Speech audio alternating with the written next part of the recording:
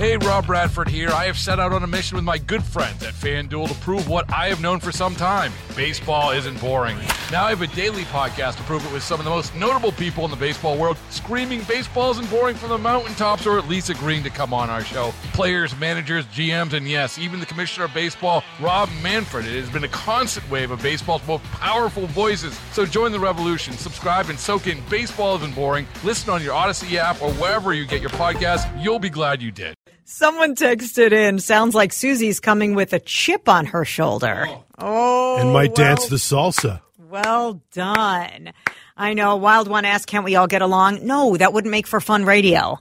We have to make fun of each other. With you guys, it's all in good fun with Susie, but she and I generally hate each other. Oh, good to know. Well, we worked a while together in the newsroom, and just sometimes you just got to accept the fact that you don't like each other and you move on. And that's okay. That's okay. I know that's tongue-in-cheek, but that's what I tell my kids. Not everybody's going to like you. Get over it. What they think about you is none of your business. Not my problem. None of your business. And also, Dave, this text is for you from the texters. Does Dave work less than Vanita? Does Vanita have a lot of time off? I don't think so. Oh, okay. Maybe it feels like she does. I'll take that as a compliment. Yeah. Yeah, I use all my vacation days, all my personal days, brother. As many as I can. Yep. Amen. And that is absolutely okay.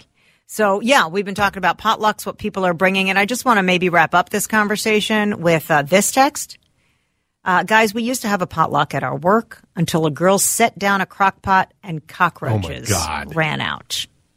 And everyone should bring something to share because it's not fair to the people. That would be the last potluck I'd ever go to. Yeah. But we had a cockroach incident in the green room.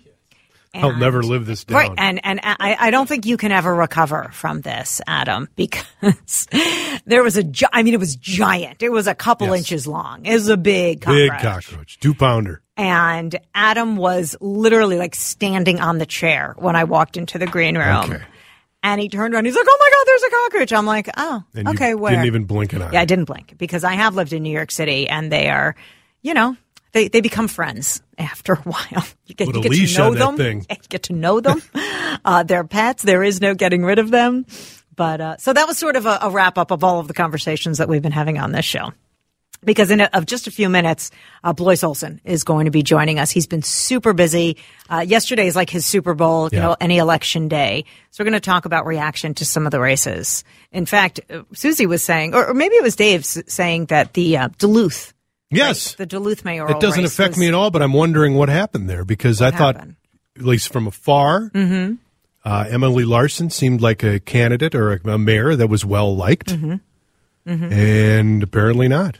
Well, not enough. Not enough. Apparently not enough. So I am curious to know how her opponent not only won, but what kind of race he ran, because I think that will be telling. If you can flip an incumbent, I think there are lessons to be learned there, hopefully positive ones. So Blois is up on all of that. So we are going to hear from that. And I asked Susie Jones about Susie Jones is a fellow St. Louis Parker. She lives in St. Louis Park, about Nadia, our new mayor. And she says she's met her and this is, I would tell you guys stuff. We don't keep a lot of things from you. I said, I hope she hasn't experienced any hate because she is a Somali woman. And she said she asked her that question because she wears a hijab. And she said, have you experienced negativity? And she said, people are more concerned about my age than my hijab. And I thought, well, good for us, St. Louis Park. I'm glad that they, didn't judge her immediately based on outward appearance. Being concerned about age is a legit. Sure, it is. 25 years old. I mean, she's a child, or she's 27. She's 27. I'm sorry. So she is young. But who knows? There are many young people that are excellent leaders that have fresh takes. So that's the point, isn't it? To get a fresh take. Fresh take. That's right. And good for people for not judging. I'm sure she has experienced some negativity, but yes. All politicians do. She was on the morning show today, and a couple of the texts we got were just awful. And just blatantly racist. And it's just be a better person. A, you don't live in St. Louis Park, so what do you care? B, I mean, my God. You probably know nothing about this young woman. No. So stop with the judgments. Either do some research, talk to her, reach out, but stop with the blatant judgments. And we can't, put all people in one bucket as to what they believe because everybody's an individual. And if there's fair criticisms over policy, over things she's done, fine. That's fair. But if criticism because she's a Somalian is or not, a just refugee simply is not fair. Which, by the way, I think the age comment, I think that is a fair question to ask, that, there's good and bad with that. Yes, you get a fresh new perspective of somebody in their 20s, but also with age comes wisdom. Think back to your 20s. Like, you learn a lot from 25 to 35. So I think the age is actually a fair criticism or fair question to ask. All right, let's take a break. We'll get Blois on the line. We'll talk about some of these races results are still coming in. There's still races that haven't been called. So we'll get a very latest update on the election on Election Day with Blois Olson next. Election results are still coming in. Blois Olson is joining us on the John Schuster Coldwell Banker Hotline. Have you slept? Have you slept at all? Yes, but I always have time for two icons on radio. And who would those people be? I don't know. Jason and Chad. Yeah, figured. Hey, let's start. Can we talk about this Duluth race? Because Susie Jones was just in here, and we were talking about the incumbent being ousted by, a challenger. So what happened in the Duluth race, as some of us in the studio felt that the mayor was beloved, or did she just run a bad campaign? What happened? Well, I think the mantra, it still holds true, is all politics are local. And that's a theme that runs throughout the state, but certainly in Duluth. And I think, Jordana, that she was liked, but being beloved by people in the Twin Cities, or thinking people in the Twin Cities are loving her, is different than what Duluthians were feeling. She lost the primary handily. And I think there was just a mood in Duluth that, we're not doing as well as we should on the issues that matter, like roads, like housing, those kinds of things. And the last thing, this is more of a macro thing. Third terms for mayors or governors or executive positions are hard. We've had very few 3-term mayors or governors in Minnesota and across the country. And you really have to show that you've done a lot to win that third term. And it was also finally the DFL versus the DFL, and one tapped into the local Duluth spirit. One relied on a more statewide or national progressive theme. And at its core, Duluth is still a blue-collar, working class town with a college campus or two. It's not Minneapolis. It's not St. Paul. It's getting younger, but it's not. Their population has grown very little. And so you have a lot of stalwart Duluth natives that voted in this election.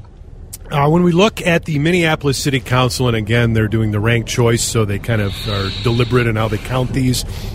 But at least from what I'm seeing here, there was the possibility that the council could move further progressive, further left. But at least, other than the Andrea Jenkins race there, where it looks like she might be trailing now, is that what we're seeing? Or I see a lot of incumbents, though, doing well here. Incumbents did well, but in open seats and where the left was more organized, they won. I've seen enough to know that this council is shifting left. The tension with the mayor is going to increase. I don't know that they're going to have enough to override his veto, but he's going to have to really make sure that he's really got the votes to hold up any veto now. So in the Lisa Goodman seat that was open, the more progressive candidate, Katie Cashman, beat Scott Graham in that seat. It looks like Andrea Jenkins is in trouble and could lose. The Andrew Johnson seat that was open was won by the more progressive candidate. So overall, I would just say both Minneapolis and also St. Paul councils look like they've shifted a little more to the left. This is not like 4 years ago or 6 years ago when it was a big shift. It's just more counting votes about executives and where they stand on big issues like police funding, like rent control, and that kind of thing. I'm glad you mentioned that because I'd like you to define that. For those who don't live in Minneapolis, when you say more progressive, are we talking about like DSA, which is the Democratic Socialist Association that I just found out about, a few weeks ago when they came out with this statement that was endorsing Hamas? Are we talking about these candidates? And if so, you mentioned lack of funding for the police or maybe some housing issues. What other issues are these, what you're calling progressives, standing for? Well, Jordana, I've been talking about DSA for a couple of years, so I would just hope that you would listen when I talk. Ouch! But I'm sorry, what did you say? I'm sorry, who is this? More closely DSA-aligned members of the council. The way I was talking to somebody I've known for 30 years today about kind of this, who is the new left? And there is a fundamental different belief in economic systems and judicial systems and political workings. And I'm not trying to sound professorial on that, but there are belief systems there that are really hard to believe in or grasp if you are a more traditionalist. Even traditional kind of Democrats are like, wait, what? They don't think that banks, they don't think private property ownership should happen. They think we should head towards a public system. They're not aware of property tax challenges. They think not only can we not, we should do more from government. And I think that's the mantra, and less from the private sector.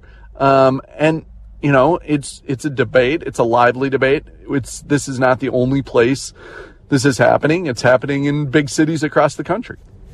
When we look at St. Paul and the passage of the sales tax increase, that one surprises me a little bit from the standpoint of the outcry from the businesses over in St. Paul and how they're going to deal with this. What did you hear up to this? And I guess now that it is passed, the feeling of those business folks in St. Paul.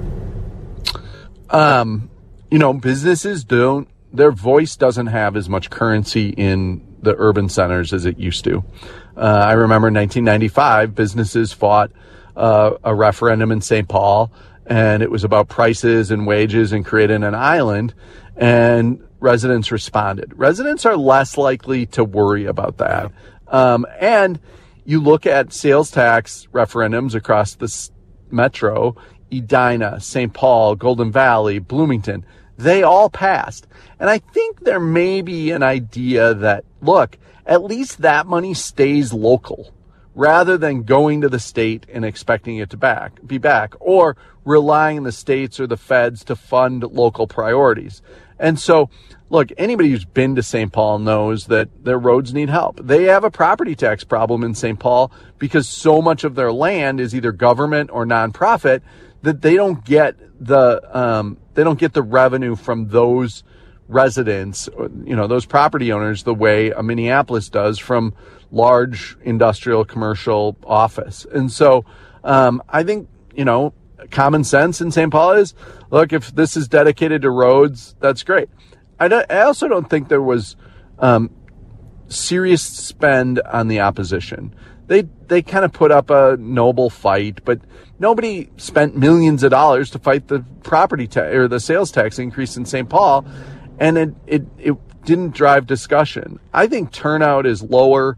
I think people are, these were very local issues, and if you weren't an activist or fired up or an engaged citizen, you just didn't pay attention.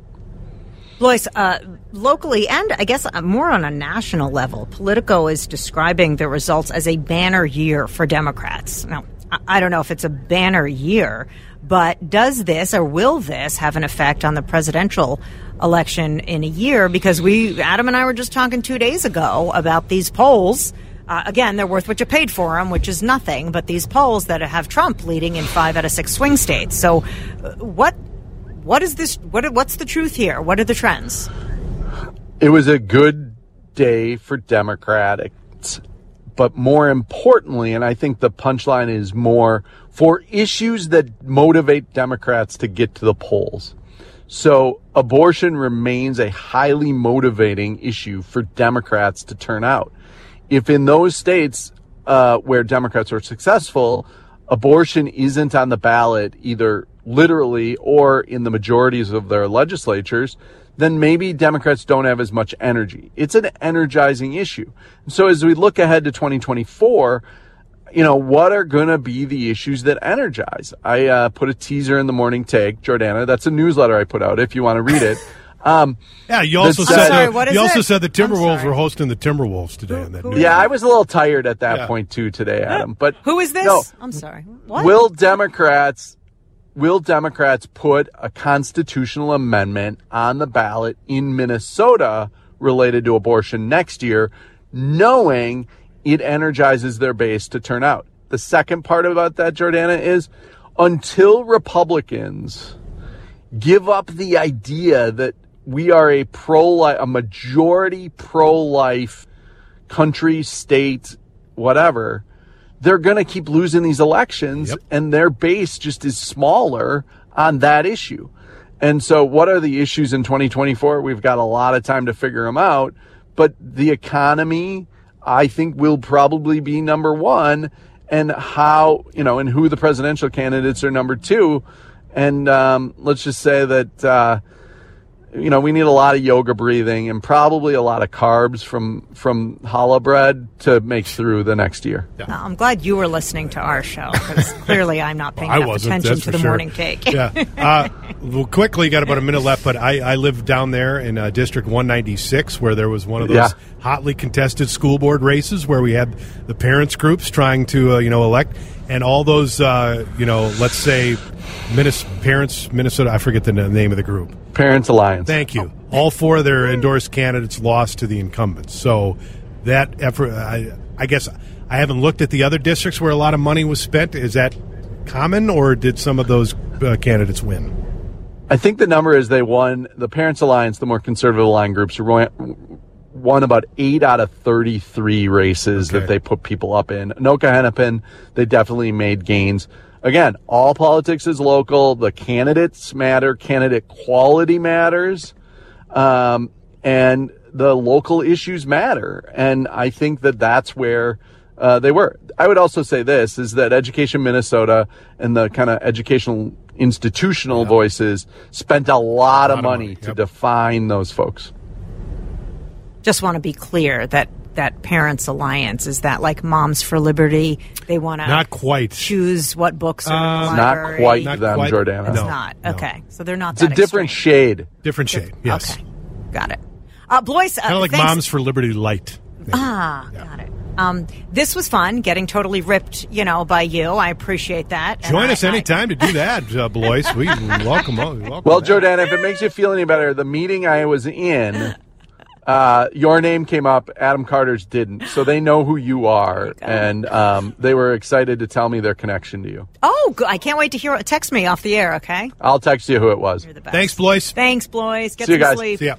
Blois Olson. He's right, though. I should be reading the morning take more, and I should be, cover to cover, I should be reading that. Makes you smarter. It comes right into your inbox. And we should all be reading it. It is in my inbox. It's just there's only so many hours in the day. Today you would have been confused, though, because it says the Wolves host the Timberwolves tonight. So where else can you find out that it's National Jalapeno Popper Day, Oh, yuck.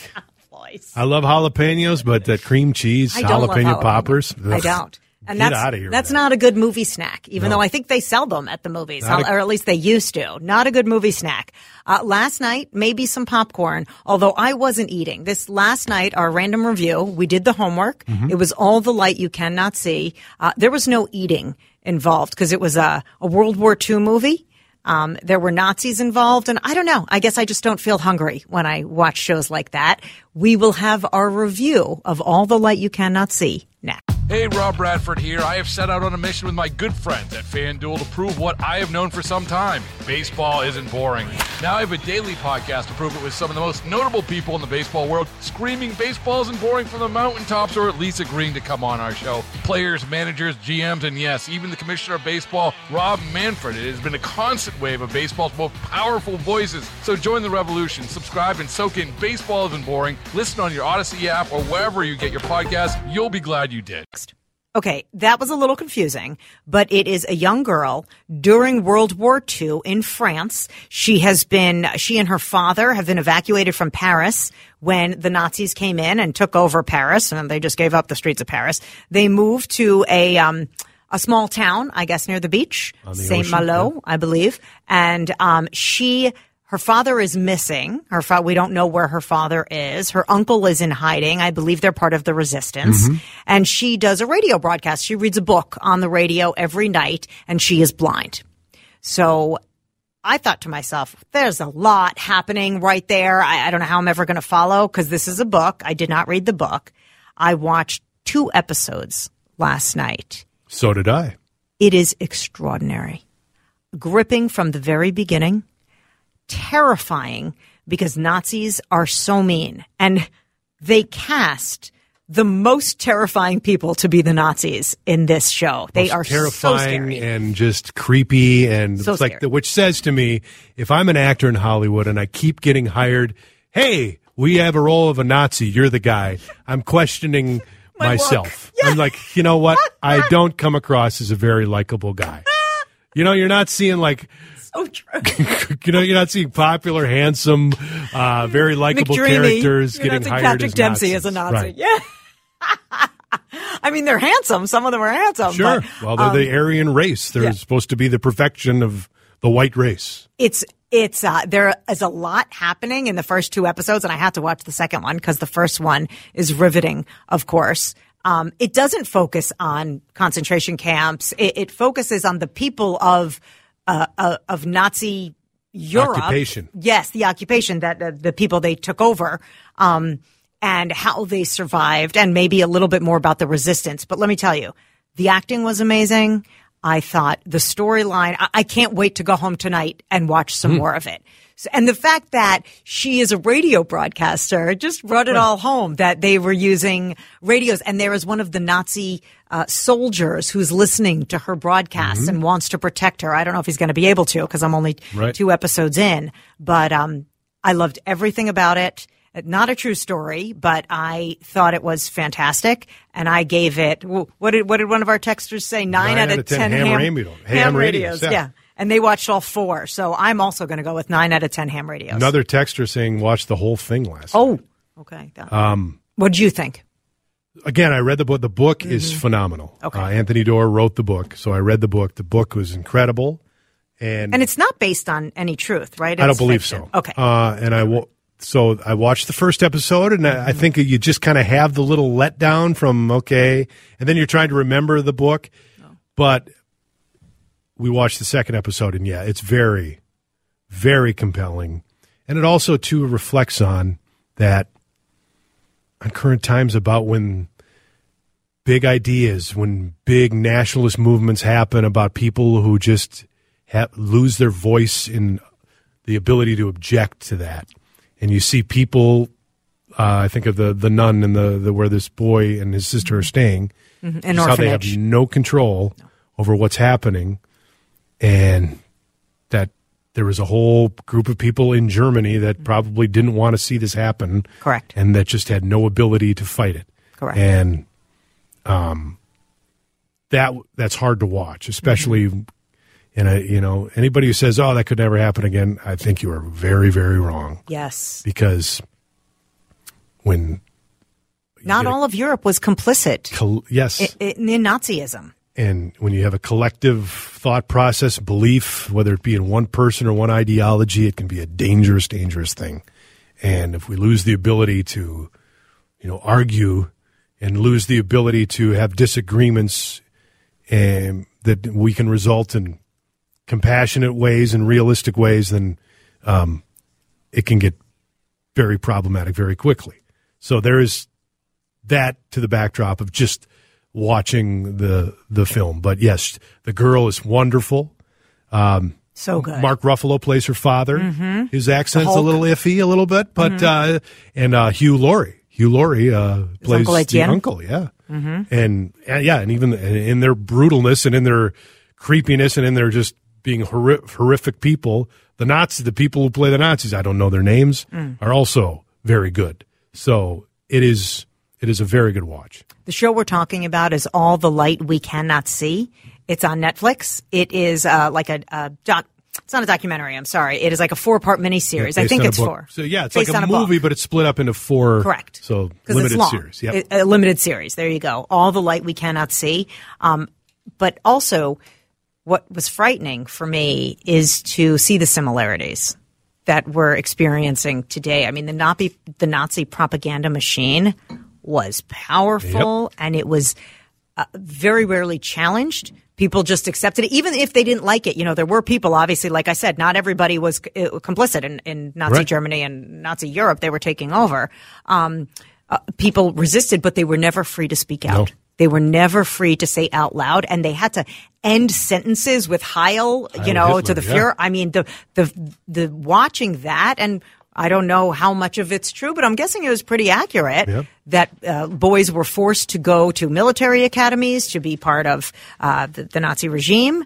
People didn't have choices. People didn't have freedom. And also, there were Nazis walking the streets that could murder people at any time, even, innocent French people that weren't Jewish, that just didn't do what they wanted to do. And the idea of that, and of course, God willing, that will never happen anywhere again. But the fact that existed and existed so easily just 75 years ago is really troubling. Yeah. It's not like it was ancient history. It's not ancient history. There are still survivors. Again, it's All the Light We Cannot See. It's on Netflix, limited series. Absolutely worth watching. Hey, Rob Bradford here. I have set out on a mission with my good friends at FanDuel to prove what I have known for some time. Baseball isn't boring.